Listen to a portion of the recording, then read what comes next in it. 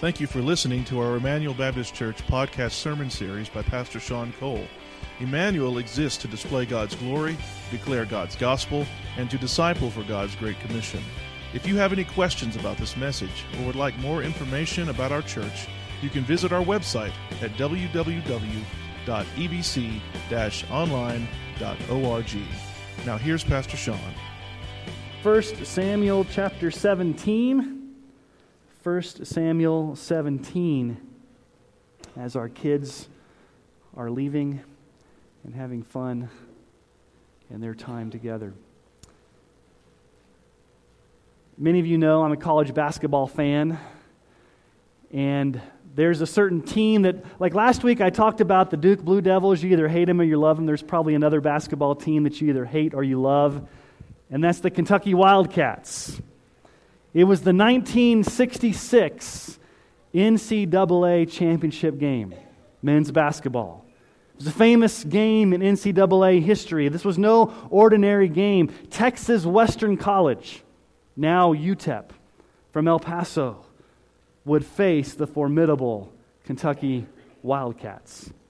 Now, the Kentucky Wildcats were coached by famous Adolph Rupp. If you know anything about Adolph Rupp, from 1930 to 1972, he won 4 NCAA national championships and won 876 games. He was called the Baron of the Bluegrass. He is royalty in NCAA coaching history. And so all the odds had the Kentucky Wildcats winning the national championship because, you see, they were the big school. They had the big name. They had the dynasty. It was Kentucky. And then you had this no-name team from Texas with a new coach, a rookie coach, Dan Haskins. Very little experience. He didn't have the power to recruit the way that Rupp did with Kentucky. So it came down time for the showdown between these two teams, the big Kentucky Wildcats against this no-name team from Texas. Well, it was also a very interesting game because here's the issue. It was the first time in NCAA history that a team started 5 black basketball players. So there was some racial issues going on in the game as well. And Texas Western had to face some obstacles. Their star player got into some foul trouble.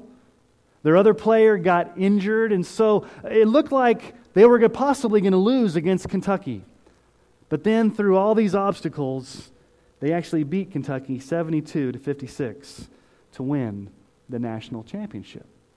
Now you could say this was truly a David and Goliath type of sports story. This tiny, insignificant team from Texas that nobody had ever heard of beats the Kentucky Wildcats. And so you have all this drama surrounding this game. You've got the racial segregation. You've got the rookie coach against the famous experienced coach. You've got the no-name team against the big team. All this drama surrounding this whole issue of David versus Goliath. Now, you don't even have to read your Bible to know the David and Goliath story. Our culture knows David and Goliath, don't they? A little guy beats a big guy with a slingshot. And isn't the moral of the story, the bigger they are, the harder they fall? Isn't that the story of David and Goliath? Isn't the story of David and Goliath about how we just need to go out and fight our giants? You and I just need to muster up enough strength, enough courage to go out, get our slingshot, and face our giants and kill the giants in our lives. Throughout history, there's been some weird interpretations of the David and Goliath story. Some wild allegory or wild symbolism. For example, there were people that would say that each of the 5 stones that David used represented something. And so stone number 1 represented courage, and stone number 2 represented resourcefulness, and stone number 3 represented ingenuity, and on and on. And so sometimes you can come to this very familiar story and get all wrapped up into the symbolism and the minute details that you miss the forest for the trees about what this very familiar story is. Now, we can come to this story and be very man-centered. I could come to you and say, just be like David and kill the giants in your life. Muster up enough strength, get your 5 smooth stones, and kill your giants. And I could make this a how-to sermon. And I could be very clever. I could say, okay, here's alliteration. I'm going to give you 5 steps this morning on how to kill your giants. And they're all going to start with A. Or they're all going to rhyme. And they're all going to be about the 5 smooth stones. And if you just follow these how-to steps, you can go out and you can slay your giant. But here's the problem with that approach. I would be setting all of you up for failure this morning in one of 2 ways. Some of you, if I gave you a how-to sermon, you would automatically think, I can do that. I'm pretty good. I can write the steps down. I can go out in my own power. I can go out in my own ingenuity. And Sean, just give me the information I need and I'll kill my giants. And then you would be very prideful in doing things in your own power. Some of you, on the other hand, would walk away from a sermon like that being very defeated, almost guilt-ridden, because you would think to yourself, Pastor Sean, you don't know the giants in my life. They're way too big. And to give me 5 steps is just another thing I have to deal with. I can't even think of 1 step. It's so overwhelming. I can't face my giants. And so you would leave this place feeling defeated, feeling discouraged, and maybe even feeling guilty. So if I gave you a how-to sermon to go out there and just kill your giants, some of you would leave this place feeling prideful. You'd feel inflated. I can do it. And some of you would feel deflated. I can't do it. I'd set you up for failure. Because oftentimes we've come to this story thinking that it's all about us. Let me shatter a paradigm you may have about this story. And maybe you grew up in Sunday school thinking this, or maybe you still think this. You and I are not David in this story. We often tend to think that we're David in this story. We're not David in this story. As a matter of fact, everything in this story points to the fact that we're not David. I want you to think about who you and I truly are in this story. We are Israel. We're Israel, not David. Have you ever been paralyzed with fear to the point that you couldn't move? Have some of you been paralyzed in fear where you thought you were almost going to die? Now, some of us in this room were in an experience back in 2009, right? Where's Stephanie and where's Diana and some others? We went on a mission trip to Nicaragua. You guys remember that? Some of you have heard this story before. We're leaving this village to go back to the missionary compound. It's about a 6-hour bus ride, and there's a blockade in this village that we're supposed to go through. Sandinista rebels have taken over the town, so we're not allowed to get through. So we all come up in our buses, and I'm in the first bus, and I'm the first passenger behind the driver, and from about me to where that door is over there are about 200 Sandinista rebels with machine guns and machetes, just looking at us. And then one of them gets on the bus and looks around and goes, "Gringos." And I think, what are they going to do? Are they going to rape the women? Are they going to kill us? Are they going to kidnap us? And at that moment, it was like, this is a paralyzing fear. And then I began to pray and ask the Lord to help us. And then thankfully, God in His grace allowed the Red Sea to part, and we were able to leave and go through the blockade. But there's moments like that where you're just paralyzed with fear that you feel like you're going to die. Paralysis. Now, why do I bring up paralyzing fear? And why do I say that you and I are not David in this story? Well, I want you to recap from last week. Open your Bibles to 1 Samuel 17, but turn over to chapter 16 for a moment, because this is where we looked at last week, that very important passage of Scripture in verse 7. I want you to keep the context here, because 1 Samuel 17 comes right on the heels of 1 Samuel 16, and so there's a context here. There's build-up here.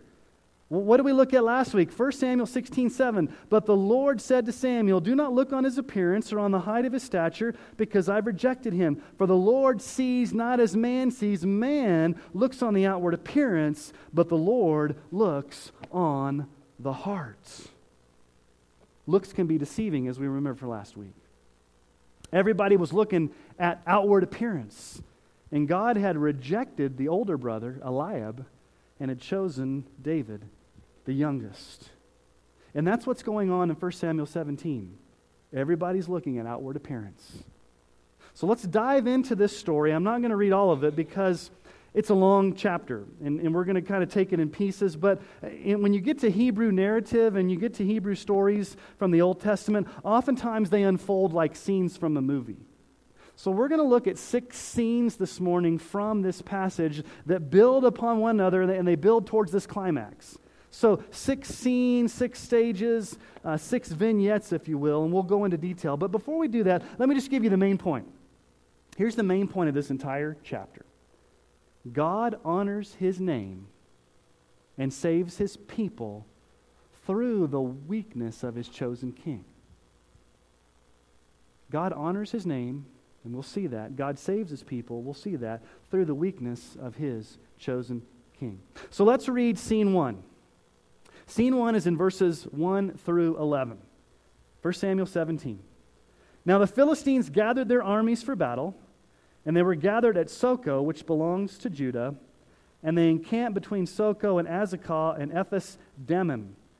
And Saul and the men of Israel were gathered and encamped in the valley of Elah, and drew up in line of battle against the Philistines. And the Philistines stood on the mountain on the one side, and Israel stood on the mountain on the other side, with a valley between them. And there came out from the camp of the Philistines a champion named Goliath of Gath, whose height was 6 cubits and a span. For those of you that don't know what cubits are, that's 9 feet 9 inches. Tall dude. He had a helmet of bronze on his head. He was armed with a coat of mail, and the weight of the coat was 5,000 shekels of bronze. He had a bronze armor on his legs and a javelin of bronze slung between his shoulders. The shaft of his spear was like a weaver's beam, and his spear's head weighed 600 shekels of iron, and his shield bearer went before him. He stood and shouted to the ranks of Israel, "Why have you come out to draw up for battle? Am I not a Philistine, and are you not servants of Saul? Choose a man for yourselves, and let him come down to me. If he's able to fight with me and kill me, then we will be your servants. But if I prevail against him and kill him, then you shall be our servants and serve us." And the Philistine said, "I defy the ranks of Israel this day. Give me a man that we may fight together." When Saul and all Israel heard the words of the Philistine, they were dismayed and greatly afraid. I want to describe to you a word that's not very well translated in our English translations. In all the translations, the ESV, the NIV, the New American Standard, the King James, the New King James, all your modern translations, in verse 4, they all translate the word champion. There was a champion that came out. Look at verse 4. There came out from the camp of the Philistines a champion. Do you know what the literal word in the Hebrew means? A man in the middle. A middleman. Now let me give to you the imagery here that you should be seeing in this battle. You've got the Israelite army and Saul on one side of the hill, and you've got a valley in between, and on the other side of the hill, on the other side of the valley, you've got the Philistine army. And so the Philistines send down their man in the middle, and the Israelites were supposed to send down their man in the middle, and the two men in the middle would fight to the death, and whoever won, that victory would be given to whichever army the man in the middle won. So instead of having both armies come down and slaughter each other, they sent a representative. There's a substitute. There's a representative. There's a mediator that comes down to fight on behalf of the people. A man in the middle. But I also want you to think about the interesting description that's used here for Goliath. I mean, there's a lot of description that goes in here to describing who he is. He's 9 foot 9 inches tall. He's got all of this armor and this javelin and just all this description used to describe him. But there's something interesting. If you go back to the original language and you look at the wording that's used to describe him, bronze was like a reddish color. But almost it looks like as if he's covered in scales. Scales. It's almost eerily like he's a snake. He's depicted as this bronze, red, snake-like giant. It's almost eerie when you think about it. He's this towering giant who's described like a snake. But what's the most important thing is what comes out of his mouth. Look at verse 10. And the Philistines said, "I defy the ranks of Israel this day." I defy. It's a key word in this entire passage of Scripture. In chapter 17, the word defy shows up 5 times. That's what this whole chapter is about. You've got this pagan Philistine snake-like giant blaspheming, defying the name of the living God. It means to sharply taunt. It means to speak evil. It means to bring reproach. It means to blaspheme. And what's Israel's response? Look at verse 11. They were dismayed and greatly afraid. Dismayed in the original Hebrew means really they were shattered to pieces like a pot shattering. They are shattered in paralyzing fear. And the other word there that's used, they were greatly afraid, really means intimidated. So you've got Saul the king, Israel the army, they're shattered, they're broken in fear, they're paralyzed in fear, and they're intimidated by the snake-like 9'9" giant that's spouting off blasphemies against the living God. So scene 1 ends with tension. You've got Israel over here shaking in their boots, and you've got this snake-like giant daring them to come fight against him. Now let's go to scene 2, and I want you to notice how it starts. Let's look at verse 12. Now David. Now David. It's interesting, just a literary device there. The author's making you notice something. I've just explained to you a scene here that ends with tension. Now David. Let's see what the Scripture has to say about David. Verse 12. Now David was the son of an Ephrathite of Bethlehem in Judah named Jesse, who had 8 sons. In the days of Saul, the man was already old and advanced in years. The 3 oldest sons of Jesse had followed Saul to the battle, and the names of his 3 sons who went to the battle were Eliab, the firstborn, we looked at him last week, and next to him Abinadab, and the third Shammah. David was the youngest. The 3 eldest followed Saul, but David went back and forth from Saul to feed his father's sheep at Bethlehem. For 40 days the Philistine came forward and took his stand morning and evening. Now David. How did scene 1 end? Israel shaking in their boots. Now David. Now, the thing I want to draw your attention to is what we looked at last week. What are the 2 descriptions I said were important about David? Number 1, he's the littlest. He's the youngest. And number 2, he's a shepherd. And we find out those 2 incidental descriptions again here. Look at verse 14 and 15. Verse 14, David was the youngest. He's the littlest. He's not even invited to the party. He's not even invited to go to battle. He's out keeping watch over the sheep. He's a shepherd. And again, we think about this. God uses the foolish and the weak things of this world to shame the strong. A weak little shepherd boy, kind of cast aside, not even invited to anything, God is going to use him. And Jesse's a little nervous about his sons. It's been 40 days, so he sends David to check up on his sons. So let's pick up the story in verse 23. Go down to verse 23. As he talked with them, behold, the champion, the Philistine of Gath, Goliath by name, came up out of the ranks of the Philistines and spoke the same words as before.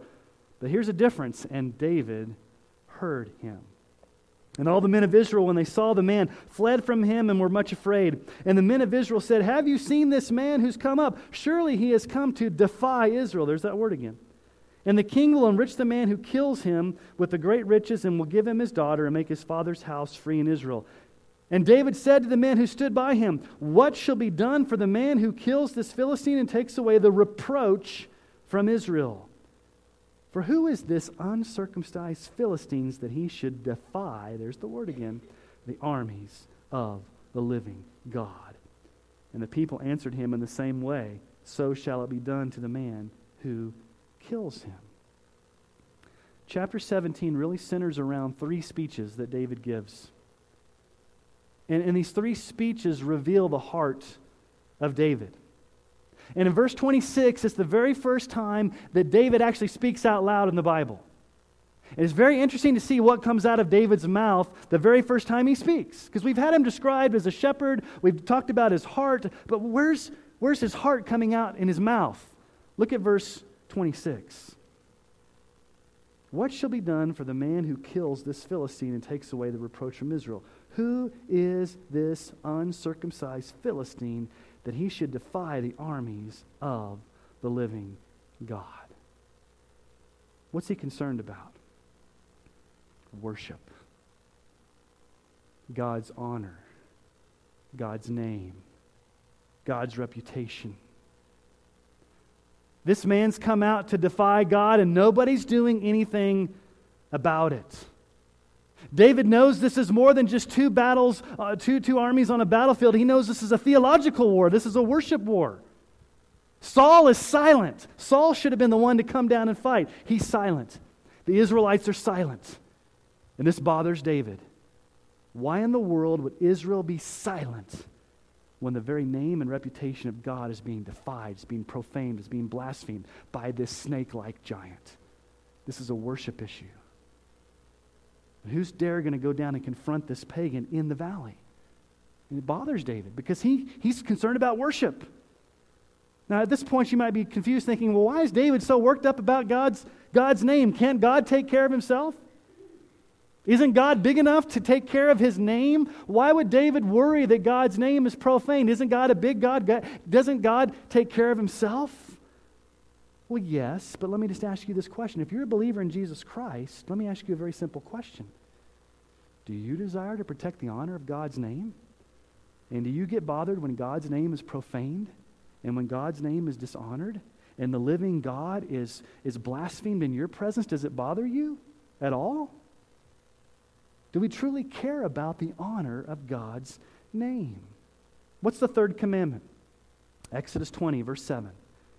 You shall not take the name of the Lord your God in vain, for the Lord will not hold him guiltless who takes his name in vain. The name of the Lord is very important. How did Jesus begin the model prayer?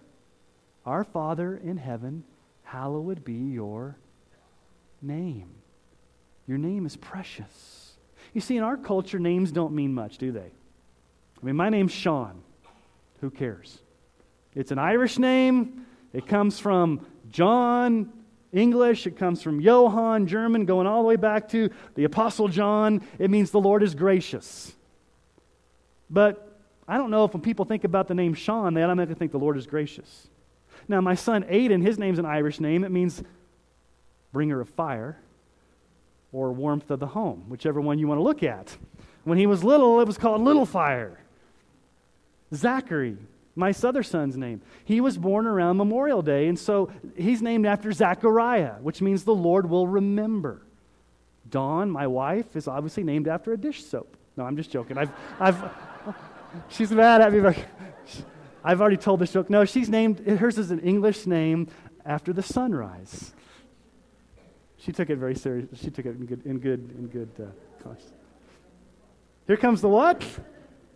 So all throughout history, in the Old Testament, there's something about God's name, the name of God, representing his character. Think about these verses just for a few moments. Psalm 8:1. O Lord, how majestic is your name in all the earth. You've set your glory above the heavens. Psalm 20, verse 7. Some trust in chariots, some in horses, but we trust in the name of the Lord our God. Isn't it interesting? The psalmist doesn't say, we just trust in you, God. He says, we trust in your name. Psalm 124, verse 8. Our help is in the name of the Lord, who made heaven and earth. Proverbs 18:10. The name of the Lord is a strong tower. The righteous man runs into it and is safe. In Jeremiah 10:6, there's none like you, O Lord. You are great, and your name is great in might. This entire battle is about the name and honor and worship of the living God, and not allowing a pagan blasphemer to blaspheme God's name. And nobody's doing anything about it. It doesn't.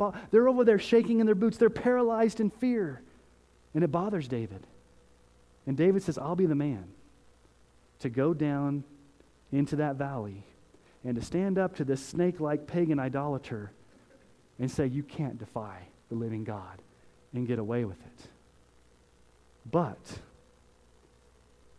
there's one thing that David understands here. Isaiah 42:8. I am the Lord. That is my name. My glory I give to no other, nor my praise to carved idols. That's what David understands. But before he gets to Goliath, David has to face 3 giants in this story. We often think that David just faces Goliath. But there's actually 2 giants he's got to face before he gets to Goliath. He's got to face his older brother Eliab, and he's got to face Saul. Remember what I said last week about being tall? Being tall is not a good thing. Saul was tall. Eliab was tall. Goliath is tall. These three tall men will be proved to be nemesis to David in fighting this battle for the glory of God's name. So let's go to scene 3, and let's see David interact with the first giant, his older brother Eliab. Let's look at verses 28 and 29. Now Eliab. Now remember last week Eliab was the one that was rejected. He was the oldest brother. Now Eliab, his eldest brother, heard when he spoke to the men, and Eliab's anger was kindled against David, and he said, "Why have you come down? And with whom have you left those few sheep in the wilderness? I know your presumption and the evil of your heart, for you've come down to see the battle." And David said, "What have I done now?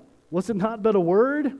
And he turned away from him toward another and spoke in the same way, and the people answered him as before. What does Eliab say? "David, you're just a little pipsqueak. You've just left the flocks and herds to come down and just meddle where you're not supposed to meddle."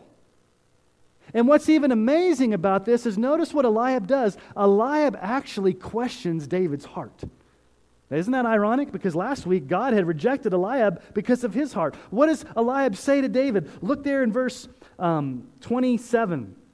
At the end of verse 27. End of verse 28. "I know your presumption and the evil of your heart." He's getting lectured by his older brother, who was actually the one that was rejected. And his older brother says, "David, you've got a wicked heart. I can look into your heart. You have impure motives. You don't have a good heart. David, why are you down here, you little pipsqueak little brother? Go back home. You have no place here. You've got an evil, manipulative heart." And David says, "What have I done? I've just said one thing." I would have said, if I was David, what I would have said to my older brother, "How come you're not out there, Eliab? How come you're not out there?" I don't know. Maybe David was wiser. But there's a second obstacle. So he has to get past Eliab, who questions the motives of his heart. But then there's Saul.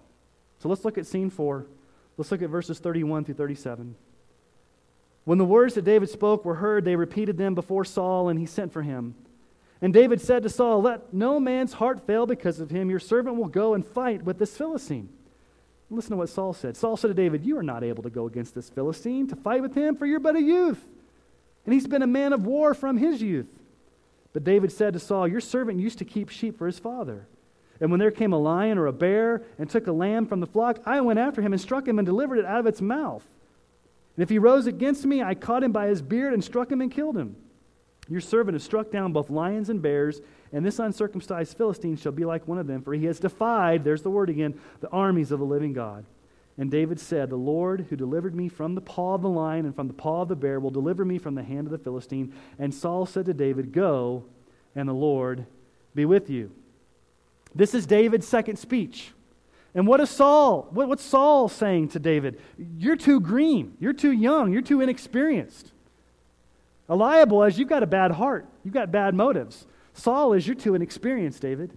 There's no way you can do this. And then David says, listen, I've gone and beaten bears with my own hands. A couple days ago, we went out to that Kingsburg animal sanctuary where you can see those tigers and lions, and I don't think any of us would be able to pull a beard of a tiger and beat it, you know. But David was able to do that. And he pleads the fact that, listen, God has helped me in the past. God will help me again. And in David's speech, his second speech, what's he most concerned about again? God's glory, God's honor. Look what he says there. He says right there in verse 36, at the very end, for he has defied the armies of the living God. Now let's get to scene 5 because the tension gets building here. David knows he's going to go fight. It's just a matter of how he's going to do it. And so let's go to scene 5 where Saul gives him an idea. Verses 38 through 40. Then Saul clothed David with his armor. He put a helmet of bronze on his head and clothed him with a coat of mail. And David strapped his sword over his armor, and he tried in vain to go, for he had not tested them. Then David said to Saul, I cannot go with these, for I have not tested them. So David put them off. Then he took a staff in his hand and chose 5 smooth stones from the brook and put them in his shepherd's pouch.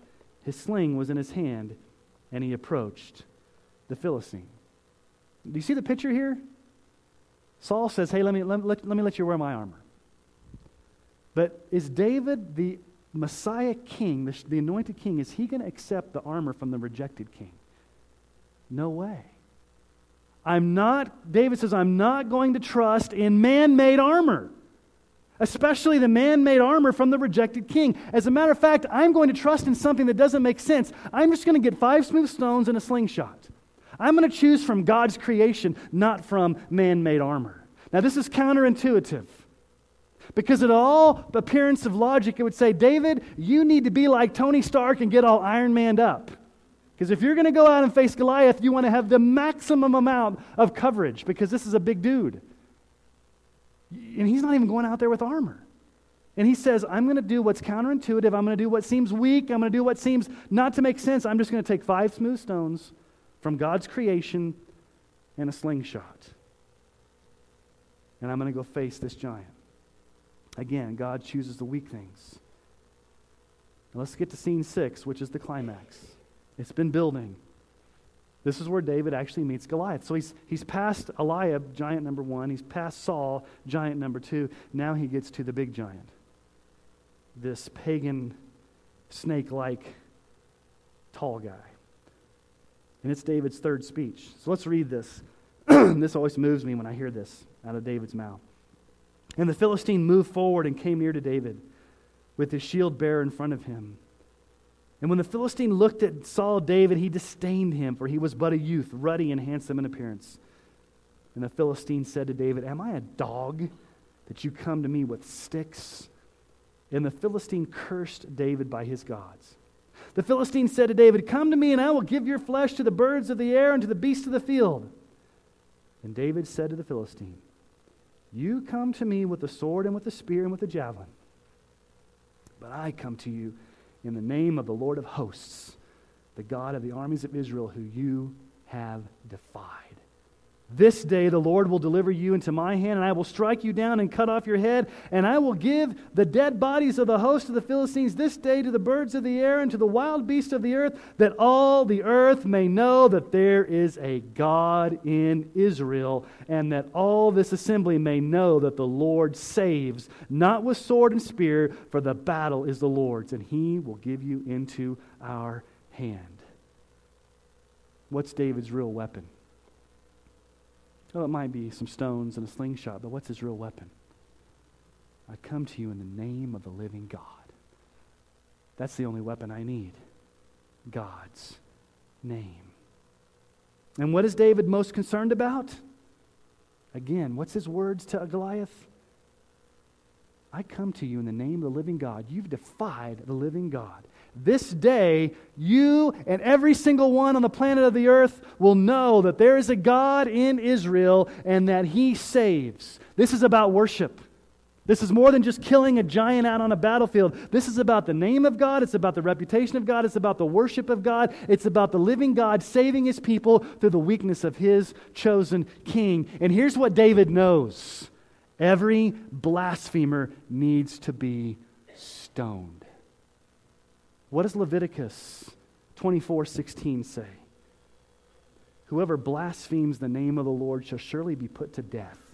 All the congregation shall stone him, the sojourner as well as the native. When he blasphemes the name, he shall be put to death. Why do you think David killed him by hitting him in on the forehead with a stone before he chopped off his head? It's a worship issue. David, as the anointed king, knows that God's name cannot be blasphemed, and any blasphemer, whether pagan or Israelite, needs to be stoned to death. So he takes that slingshot, probably 2 or 3 inches in diameter, slung it, and from most, scholars that you read, it could probably get up to about 150 miles an hour, and it sunk right in his forehead, of all places. Now, Charles Spurgeon has a good reason why it hit him in his forehead. Let me read Spurgeon to you, and only the way Spurgeon can. You ready for a Spurgeon quote? Here's what he says. Mark you well that David did smite Goliath, and he smote him effectually, not in the loins, or on the hand, or on the foot, but in a vital point he delivered the stroke that laid him low. He smote him in the brow of his presumption, on the forehead of his pride. And thud, Goliath goes down, face down, worshiping, whether he likes it or not, the living God, because he's been stoned by the King who will not let the name of the Lord be defied. End of story, right? Just go be like David. Go get your 5 smooth stones and kill your giant. Here's 5 steps to help you overcome the giants in your life, and just go out and do it. Remember, you and I are not David in this story. We're Israel. We are helpless. We are hopeless. We are frightened. We're on the sideline shaking in our boots, and we don't honor the name of the Lord the way we should. In our own strength and our own power, we can't go down into the valley and fight the giant, the snake-like enemy of death. But a small, weak shepherd boy with counterintuitive weapons, 5 smooth stones and a slingshot, came down as the man in the middle, as the mediator, as the substitute for the nation of Israel. And as the substitute, he comes down and he looks the enemy straight in the eye and he fights the battle. And what David personally wins is then credited or imputed or given to God's people as if they had fought it themselves. But they didn't fight it themselves. A mediator comes down into the valley and fights. In the same way, we face an enemy. We face a big red giant, not Goliath, but the big red serpent called Satan. And we can look at his scales and see that he is a roaring lion looking for someone to devour. And when we look at Satan, we think there's no way we can fight Satan in our own power. And then we look at our own flesh, and we're lured away to sin, and we're lured away to temptation, and we look at our own flesh and we say there's no way we can fight our own flesh. And to top all that off, we look at our world, the culture wanting to squeeze us into its mold. And so we're faced with this formidable giant, this unholy trinity of the world, the flesh, and the devil, and we in no way can fight that in our own power.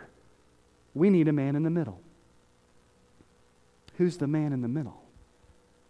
The true shepherd king who was anointed, Jesus Christ, who came down from the hill in the middle of the valley, looked the devil in the face, looked the world in the face, looked the flesh in the face, died on the cross in weakness and in suffering, shed his blood, rose again from the grave, and his personal victory then becomes our victory, as if we had fought it when we didn't, because he loved us so much. 1 Timothy 5, 6 through 7. There is one God, and there's one mediator between God and man, the man Christ Jesus, who gave himself as a ransom for all, which is the testimony given at the proper time. Do you see how desperately powerful sin is in your life and how you can't fight it?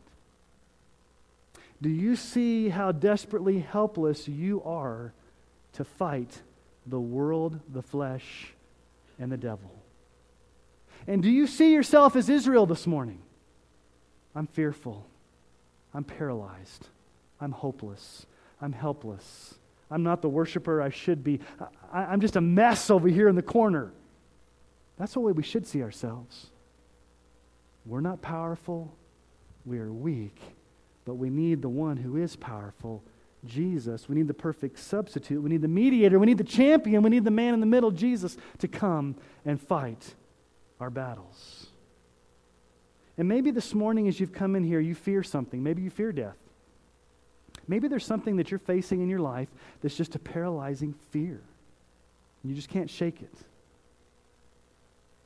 Maybe some of you have come in here and you're like, you know what, I've sinned so much, I'm so guilt-ridden, I'm not sure if God can forgive me because I have so much guilt in my life. Pastor Sean, if you knew what I had done in my life, you would not even want to talk to me. Some of you have come in here and you fought battle over battle in your own power and it's like you're on the treadmill and you keep fighting and you're just frustrated.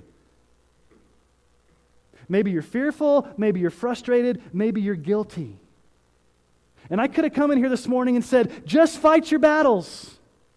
Here's 5 steps on how to do it. And some of you, again, would have left very prideful, thinking you could do it, and some of you would have left very defeated, thinking you couldn't do it. So what I've done this morning is I've taken you on a journey to say, let's look at this passage differently and realize that it all culminates in Christ. And because of Christ's victory, because of Jesus' victory, He then gives you the power, He gives you the strength, He gives you the grace to face your battles, to face your giants, to face your hurdles. I'm not going to be naive to think that you don't have hurdles, that you don't have giants.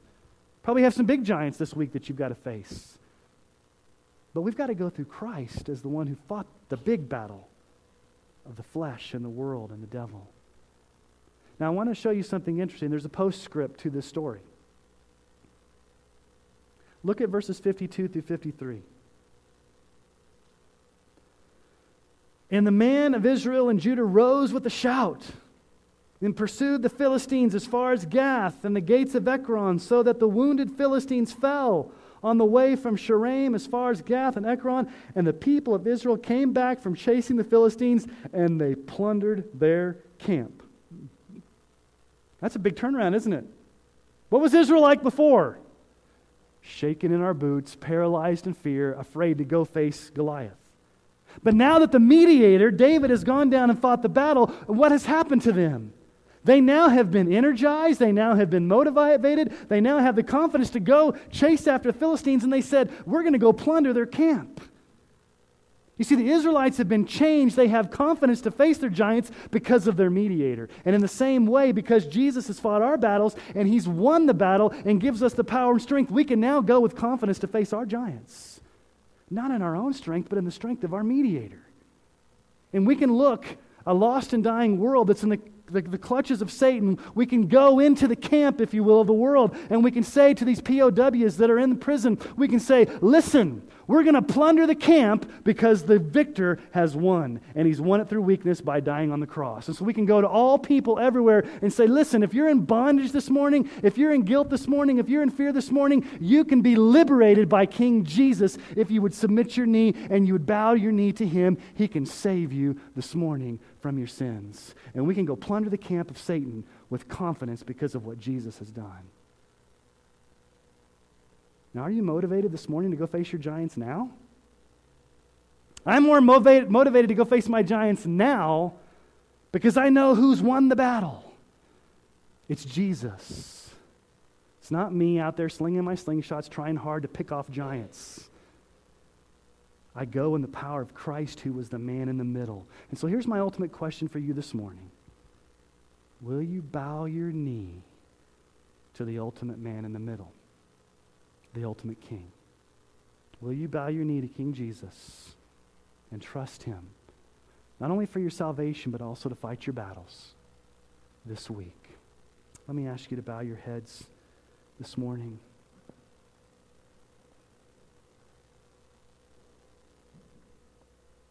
This moment, with your heads bowed and your eyes closed. If you're a believer in Jesus Christ this morning, I just want you to spend a few moments in praise and worship, praising Jesus that He's your champion, that He's your victor, that He is the one who's conquered death. He's conquered the devil. He's conquered hell. He's conquered your sin.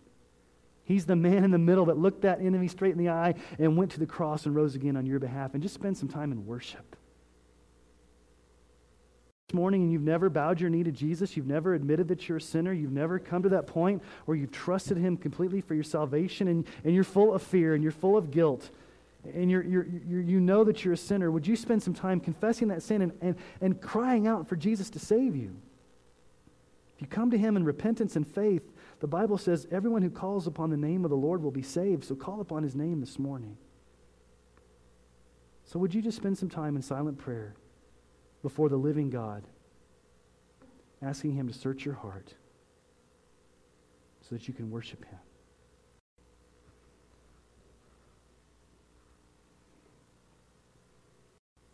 Father, we are in awe of the fact that You would even send Jesus to die for us. While we were still sinners, Jesus, You loved us so much that You came and died for us when we were helpless and hopeless like Israel on the sidelines. You didn't expect us to go fight the battle ourselves because we never could in our own power. So praise your name, Jesus, that you came as the victor. That you came as the champion. You came as the substitute. You came as the man in the middle, the one mediator between God and man, to die on the cross and to rise again as the true king. And Lord, my prayer this morning is whatever issues people are dealing with today. Lord, maybe there are some that have walked into this room with fear in their hearts. Lord, would you let them realize that perfect love casts out fear, and would they trust in you? Father, maybe some have walked in this room and they have immense guilt in their hearts. Would you show them that forgiveness comes through Christ? Father, maybe some have come into this room with major frustration because they've just been trying hard to live the Christian life in their own power. Would you show them that your grace is sufficient? Lord, maybe some have come into this place with sickness. Others have come into this place with financial problems. Or whatever giants we may be facing. Well, we realize this story's not about us getting up enough courage to go muster up enough strength to go kill our giants, but it's really trusting in what you've done for us. And by your victory, we can go have confidence to face whatever comes our way. We can move forward in confidence because of your victory, Jesus. Would you help us this week to live in that victory? Would you help us this week to walk in the confidence of what it means to be your child? And Lord, again, if there's anybody here that doesn't know you as personal Lord and Savior, would today be their day of salvation?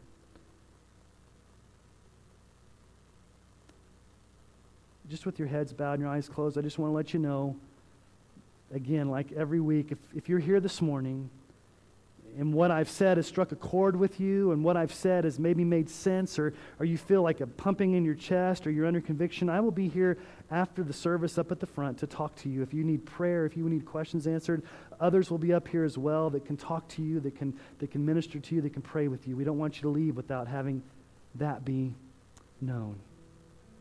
So we want to offer that invitation to you after we sing our final song. So Lord Jesus, we love you and we praise you. Thank you for being our champion. Thank you for being our mediator. Thank you for winning the victory through the weakness of the cross. And thank you for honoring the name of the Lord. And thank you for being our great God. We pray this in your name, Jesus. Amen.